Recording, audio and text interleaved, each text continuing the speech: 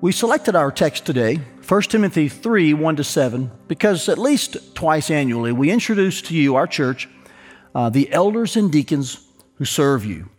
And so today is one of those Sundays. What we typically do is introduce to you our elders and deacons both in the spring and the fall. And typically in the spring, we then bring a message about eldership, and in the fall, one on deaconship. And we do that because we want to make sure you're growing in your knowledge of church leadership. Well, like I said, today is one of those Sundays. So before we dive into this text, I want you to meet our elders and deacons. I'll begin. My name's Todd Stiles, and I have the privilege of serving as an elder. I'm Edgar Cabrera, and I'm currently serving as an elder. I'm Ed Gregory, and I have the privilege of serving as an elder here at First Family. Hi, my name's Dale Height, and I'm an elder. I'm Scott Helms, and I serve as an elder. Hi, I'm Travis Walker, and I have the privilege of serving as an elder. Hey, First Family, Chris Eller, and I have had the pleasure of serving you as an elder for the last 10 years. And with my transition to the Baptist Convention of Iowa last year, and the fact that I am a new grandpa and an empty nester, I thought it would be a good time to take a break and step away from the elder team for a while. I want to thank you as a church family for your support and for your encouragement, and most of all for your trust over the last 10 years, and it has been truly a privilege to pastor you here at First Family. And I also want to thank my fellow elders, both past and present, who are really more than elders. They have really become good friends. So I look forward to seeing you again in person when we can finally get past this shutdown. And for right now, here's our deacons. I am Brant Carr, and I'm a deacon. Hi, my name is Josh Miltenberger, and I serve as a deacon. I'm RJ Parks, and I'm a deacon. I'm Ben Roby, and I'm a deacon here. Hi, I'm John Schmidt. I'm a deacon. I'm Tom Urban, and I serve as a deacon. So with those men in mind, specifically our elders, I want to walk you through an understanding of a curiously simple word in verse 2, and yet one that is powerfully strong. It's the word be in 1 Timothy 3:2. You look there with me in your Bibles? And in fact, would you circle it? And we're going to aim for this morning, that by unpacking this singular word and what's around it, the beauty of it will just explode in front of our eyes, explode in our hearts, and we will, by the end of our time together, just glory in God because of his work in our elders and in our church because of our elders. We're going to glory in God on their behalf, and then we'll see how this really affects a larger scope of the church, and we'll glory in God because of his work in all of us. So that's where we're headed. Let's see if we can get there, okay? Now, about this word be in verse 2, it's just a verb. Here's what it literally means. Let me just walk you through a few points about it. It just means to exist, to be present. It means it's happening in real time. You could use the word am to kind of be a synonym for this word as well. It just means very present tense, this is what is. It's mentioned one time in verse 2, but I do think it's implied 3 other times. And I believe the force of its use in verse 2 is what continues to have it be felt in verse 4, verse 6, and verse 7. You can see them in your Bibles there with me. You see where it says he must be managing his own household. He must not be a recent convert. He must be well thought of. So again, here's this idea that this must be the present tense reality in an elder. And so all of these traits and all of this behavior does hinge to this verb. This is what he must be. A couple more things about this verb. It's usually coupled with a noun, adjective, or a verb.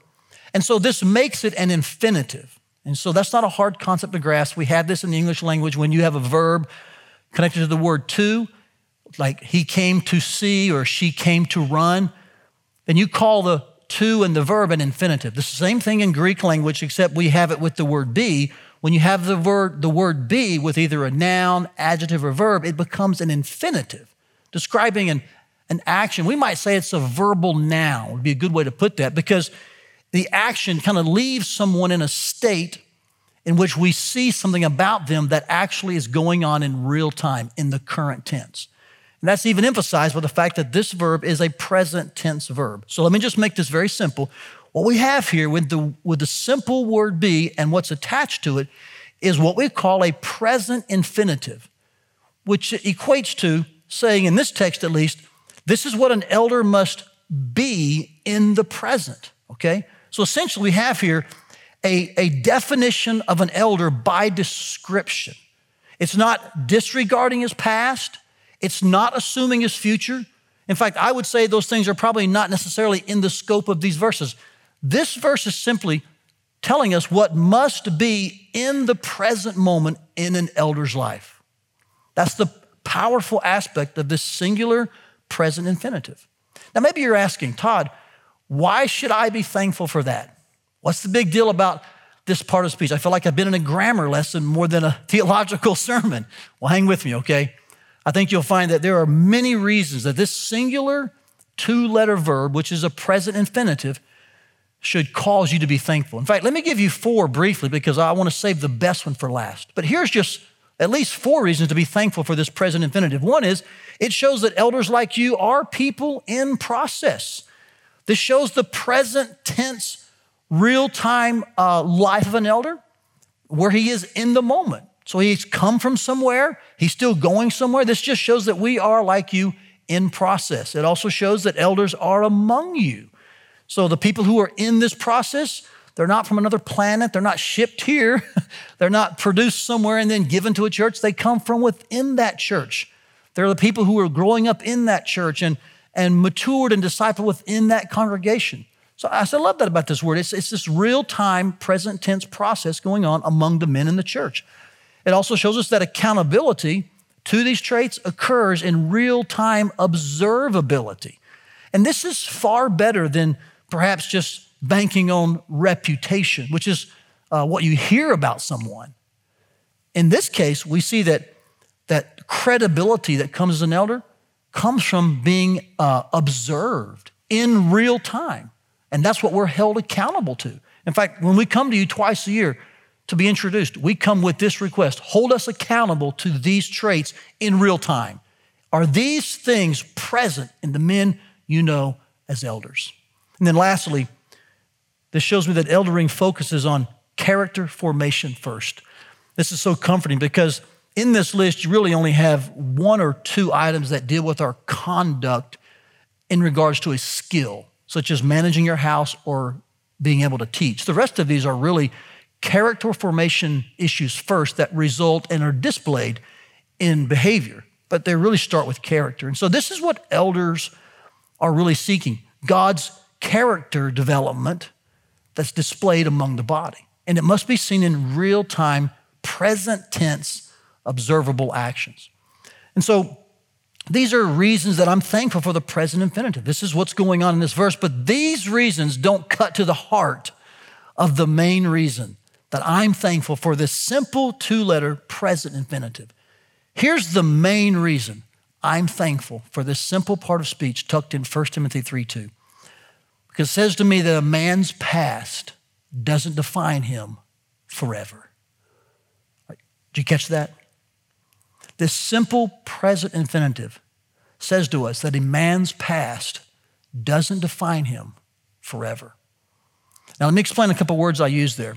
I used the word man on purpose, at least for now, because we're talking about the immediate context in 1 Timothy 3, which is a passage towards elders. The first 7 verses deal with men in the role and the office of eldership. And we believe at First Family, the Bible in this passage and others lays out that that is an office filled by qualified men.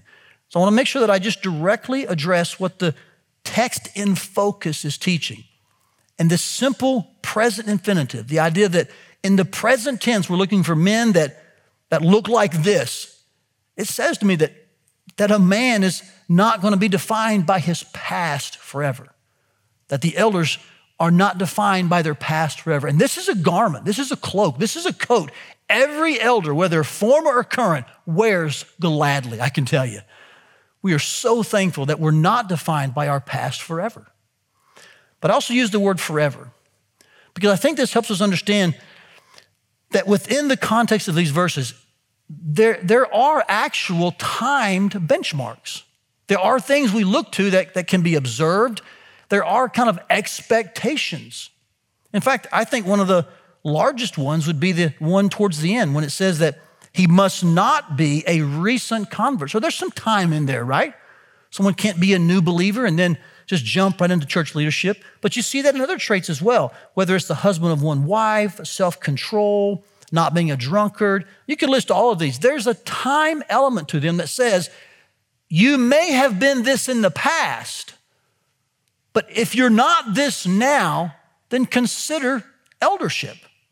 Think about leading and shepherding the church in this way, because he's asking about real-time qualities and traits. And so though it may have been true in your past, if it's not true now, and you see God bringing you and giving you victory and developing his character in you, that's a beautiful thing. And so for this reason, I want to make a very clear statement to you. I think every man at First Family should at least potentially ask, would God want me to serve as an elder? Now, admittedly, that question then gets filtered through a number of things. Do you have a desire to lead in that way? Are you able to teach? And are these qualities evident? But watch this.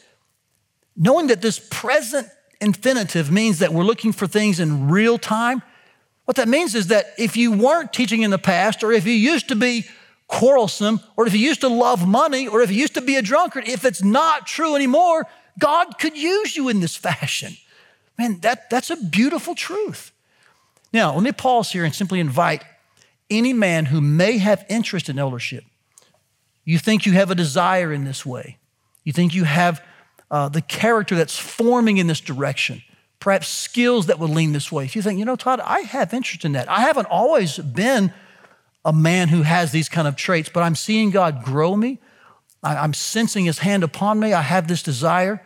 I want to invite you to a meeting over Zoom with me and some of our other elders, just an information meeting about what eldership is like. It'll be on Thursday, May 7th at 3 o'clock. And if you'd like to attend, if you'll just email me at tstiles@ffclife.com, I'll send you an invitation. Now, I don't know where every man in this church is on this issue, but I want to say, because of God's grace and because of his word, what I'm asking for is there a real time, present tense, currency in your life that speaks to this text, a desire, these traits? And if so, if your past is creeping up on you saying, hey, you could never be an elder because, I want you to let this present infinitive bring joy to your heart. Because what God is measuring and what the church should measure is the present tense reality of these things in your life. It doesn't mean that we don't ask about the past, but here's what it does mean, that the past doesn't define you or disqualify you forever. In fact, I would say this present infinitive speaks in this text to what is not an eternal disqualifier, and that is our past. Isn't that beautiful news? I think it's glorious news and deserves 100 hallelujahs. And I think every former and current elder would agree with that as well. So let me illustrate this for you in somewhat of a very personal way. And it's through the story of my brother-in-law. His name is Terry. Terry lives in Michigan. It's Julie's brother. He serves as an elder at his church. He's a godly man. But that wasn't always true for Terry. In fact, when I first met him over 30 years ago, he was involved in going through a number of difficult things, consequences, yes, from some of his own sin and then from the sin of others. It was difficult to watch, and our hearts were breaking for him. A part of that was a divorce from his wife. He had a couple of kids, and there just was a lot of difficulty in those years. But God drew Terry back into fellowship, and Terry began to grow. He found a real place of repentance and humility. He eventually married another lady. They had a couple more kids. And God just continued this process of growing Terry, maturing him, teaching him. And if you were to meet Terry today, you'd find a very one-woman man, respectable, polite. Even if you looked back and said, wow, you came through a lot of tough stuff, you'd find that his blamelessness and how he acted in those days and how he was faithful to his responsibilities, it's remarkable. And what I love about Terry's story is this. Terry wasn't always 1 Timothy 3, 1-7, what elder is, but he became that by God's grace and power. And if you look at Terry now, in real time, present tense, you find a man completely qualified to serve as an elder. He teaches in his church often. He works in a factory there in the town. But he's a man who loves to shepherd the church. He loves the Lord Jesus Christ, and he takes his stand on the gospel. It's a beautiful picture of this text, that though he wasn't something in the past, he is now this in the present. And God's using him as an elder in his church. That's powerful. That's beautiful. It's remarkable. But maybe you're wondering, how is that possible? Well, here's how that's possible. Because that reason that makes us thankful, the reason that a man's past doesn't define him forever, that reason, it rests on something. It rests on a rock, because that reason cannot exist alone. It can't stand there without a strong foundation. And the reason rests upon the gospel. That's the rock upon which this reason stands. It's kind of like the iceberg illustration, you know? What we see is just above the waterline, but what's below the waterline is the foundation of everything. So you see this reason that, man, my past does not define me anymore, and we rejoice in that. We glory in God because of that. But that rests on the work of the gospel. That's the rock underneath the reason. Yes, this truth that in Christ, God makes sinners holy. He makes the unrighteous righteous. Need proof? 2 Corinthians 5, verse 21. For our sake, he made him to be sin who knew no sin, so that in him we might become the righteousness of God. Yes, this is the gospel. The reality that in the life, death, burial, and resurrection of Jesus, God washes you. He cleanses you. He forgives you. He makes you white as snow. That's Isaiah chapter 1, verse 18. Come now, let us reason together, says the Lord. Though your sins are like scarlet, they shall be as white as snow. Though they are red like crimson, they'll become like wool. Yes, this is the gospel, that God, through his Son and through his Spirit, he takes people and turns them into new creations. He brings in the new. He drives out the old. 2 Corinthians 5:17. If anyone is in Christ, he is a new creation. The old is passed away. Behold, the new has come. This is the gospel. And this is exactly why we glory in God's work, specifically based on this text, in our elders. Because he has done this very thing. He has taken them from what they were to what they need to be and what they are. And this is only possible because of the gospel. But church, I got to tell you, this points to a larger principle. This is what God does for all who believe in the Lord Jesus Christ. He makes this a truth of their life, that your past doesn't define you forever either. And that is glorious news. You see, this is including elders for sure, because were it not for the gospel, there would be no elders. But let's just be starkly frank. If it weren't for the gospel, there would be no Christians. Look at Psalm 130, verse 3 with me. A staggering admission that should just cause us deep joy. If you, O Lord, should mark iniquities, O Lord, who could stand? The rhetorical answer is no one. But with you, there is forgiveness, that you may be feared. This changes everything, church. The gospel, the rock of gospel truth, changes it all. It means that though you were something, you don't have to be that forever, or known as that, or defined by that, because God's grace and power to forgive your sin, that's what makes all things new. Man, thank God for the gospel. When I think about this truth, I almost become giddy. I mean, it sometimes even makes me, in the right sense of the word, just intoxicated. I become just invigorated with the powerful truth that we're not defined by our past forever. Because have you ever thought about the church's first two leaders? I mean, the two men who were inspired by the Holy Spirit to write most of the New Testament. I'm talking about Peter and Paul. Have you ever thought about their lives? I mean, Peter, the former denier who so strongly renounced Christ that he swore upon a curse when he did it. Yes, this is the one that became the church's first teaching pastor.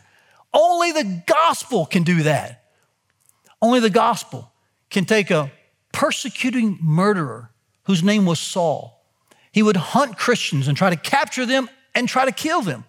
Only the gospel can take that kind of person and transform him into the greatest missionary movement leader in the history of the world. The one person through whom that God used to mobilize many to reach the known world for the sake of Christ. Peter and Paul. Isn't that amazing? If you were to have their past lined up and spoken against them, you might find there's no way they could lead the church, but they knew what you and I know in Romans 8:1. There is therefore now no condemnation for those who are in Christ Jesus. This isn't just something God's been doing in the past. This is something God's been doing in the past and is doing in the present. He's changing men and women. Specifically, he's changing men so that they can lead his church. I think about what the gospel's done in the life of a home builder who landed in jail one weekend from an OWI. But while they're in jail, heard the gospel, accepted Christ, became a Christian. God grew him, changed him, and transformed him. He was one of the ones that helped plant this church. Isn't that right, Brad? See, only the gospel can do that. Only the gospel can take a raw, rough iron worker in Des Moines who cared little for others, who had been divorced from his wife, and save him and change him and give him a caring heart, a reconciling heart, go back, remarry his wife, and then God would teach him, train him, and send him to Peru as a missionary to declare the glorious gospel. Isn't that right, Greg? You see, only the gospel can take a 22-year-old foul-mouthed Catholic getting his degrees at Mississippi State. Only God can take that kind of guy, save him, change him, transform him, and make him one of the most grace alone, faith alone, doctrinally sound, verbally encouraging men I know. Isn't that right, Edgar? You see, only the gospel can take a 19-year-old ISU freshman who's sitting with some other students and they're making fun of a flyer about Salt Company. But only a few weeks later, he would get an invitation personally to attend. He would go, and when he would hear the truth about sin and salvation from the Bible, and now that very person is teaching the Bible to people here in our church in different formats. Isn't that right, Scott? Only the gospel can do that. Only the gospel can take a man who's trying to squeeze God into his own political means, change him and transform him and teach him to where he says to God now, God, I'm available for your means only. Isn't that right, Dale? I think about 3 guys who entered the ministry at different points in time in different places in America. They were all young in the pastorate, probably no doubt unaware, and probably entered more sometimes, yes, called, but probably like this is my career path, and probably with a load of hypocrisy. And God moved them from hypocrisy to authenticity, from just not a career path, but man, more to character formation. Aren't we thankful for that, Travis, Ed, and myself? You see, across the board with our elders and across the board in our church, men and women, they've been changed by the power of the gospel. This is why I'm thankful for the 2-letter present infinitive, because it means not only for elders, our past doesn't define us forever, but it means for anyone who believes in Christ, your past does not mark you forever. You're not eternally marked by your sins. This is gloriously good news. And this is why we should glory today in God on behalf, yes, of our elders and his work in their life, but we should glory in God on behalf of all those in our church who have known the life-changing message of the gospel. Would you this morning, church, right there where you're sitting, right there where you're standing, wherever you're listening, would you pause for a moment and would you rejoice with me? Would you glory in God for his work in the lives of not only our church leaders, but in the lives of our church members, that by the power of the gospel, he turns them into people whose past doesn't define them forever. Now, I would be remiss if at this point I did not speak to anyone listening or watching who's wondering, Todd, is that actually true? Are you saying that I can have my sins washed away? That my past can be exactly that, my past? And ought to be known by that or pay for that or be chained to that forever? That's exactly what I'm saying. But I'm saying that's only possible one way, and that's through the name of the Lord Jesus Christ. And if you're listening this morning and you've never trusted in Jesus as the only way to have your sins forgiven, your past washed, your life freed from sin, if you've been trusting your own works or maybe your own name, perhaps you've never taken your stand on the gospel. This morning, it would be pastoral malpractice for me not to urge you to believe on the name of the Lord Jesus Christ. I'd be wrong not to invite you. In fact, I'd be wrong not to just beg you in the right sense of the word to repent of your sin, of not believing. And today, would you believe in Jesus as the only way to have your sins forgiven? A prayer like that would sound something like this. Dear God, I do believe that you sent Jesus as the only Savior of the world, and that he lived and died and was raised again as proof that he alone can forgive sins. And so this morning, I place my feet on the truth of the gospel, and I'm asking God, if you would, through Jesus, to save me. And most assuredly, the miracle of salvation will occur in your life, and God will save you through Jesus. He'll wash away your sin. He'll cleanse you. He'll forgive you. And you won't be chained or condemned by all the past that continues to creep up on you. Now, if you've done that this morning, if right where you are in your living room, your kitchen, maybe even just driving, if you've cried that out to God, I want to ask you to do something very clear and simple and yet somewhat courageous. On the screen here is a number and a simple phrase. I'm going to ask that you text that phrase to that number along with your name. Just simply text this phrase to that number. Today, I have believed the gospel and I ask God to save me through Jesus. Real simple phrase. Just type that, text it, and then send to that number. And we will as a church do all we can to help you know Jesus more fully, to follow him more devotedly. We'll do all we can to partner with you and walk with you as you leave behind your past, as you live in freedom from sin and follow Jesus. That's what a church is all about. It's people who are all sinners but have been redeemed by Christ, now walking together in new life, in following Jesus and celebrating, growing, and serving. And if you've never been saved until today, but today you've put your faith in Jesus Christ as the only way, would you text me right now? Today, I believe the gospel and I ask God to save me through Jesus. To that number on the screen, and we'll do all we can to help you grow in your faith. To all of those who have already trusted Christ, will you with me this morning glory in the cross of our Lord Jesus Christ? Can we rejoice in God's work among us, specifically in our leaders, like I said, but also in our congregation in general? Can we be thankful that we can shout because of this simple 2-letter verbal noun? We can shout together, I'm not what I will be, but thankfully I'm not what I used to be. Yes, we are not defined by our past forever, all because of the cross and the grace of the Lord Jesus Christ. We hope you enjoyed today's message. For more messages, visit firstfamily.church/sermons or subscribe to our podcast feed. Thanks for listening.